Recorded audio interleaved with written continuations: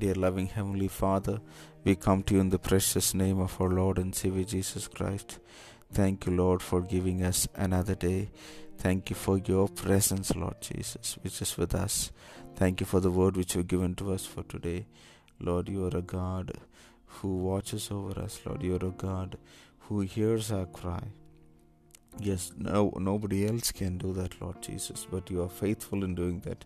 Your goodness, your kindness, your mercy, your love, your faithfulness has helped us to see our lives, Lord Jesus. Thank you, God. Lord, we pray that your continuous hand of blessing will be upon us, that you will lead us in good pastures, Lord. Yes, Lord, we pray that your audible voice will be heard by us, Lord.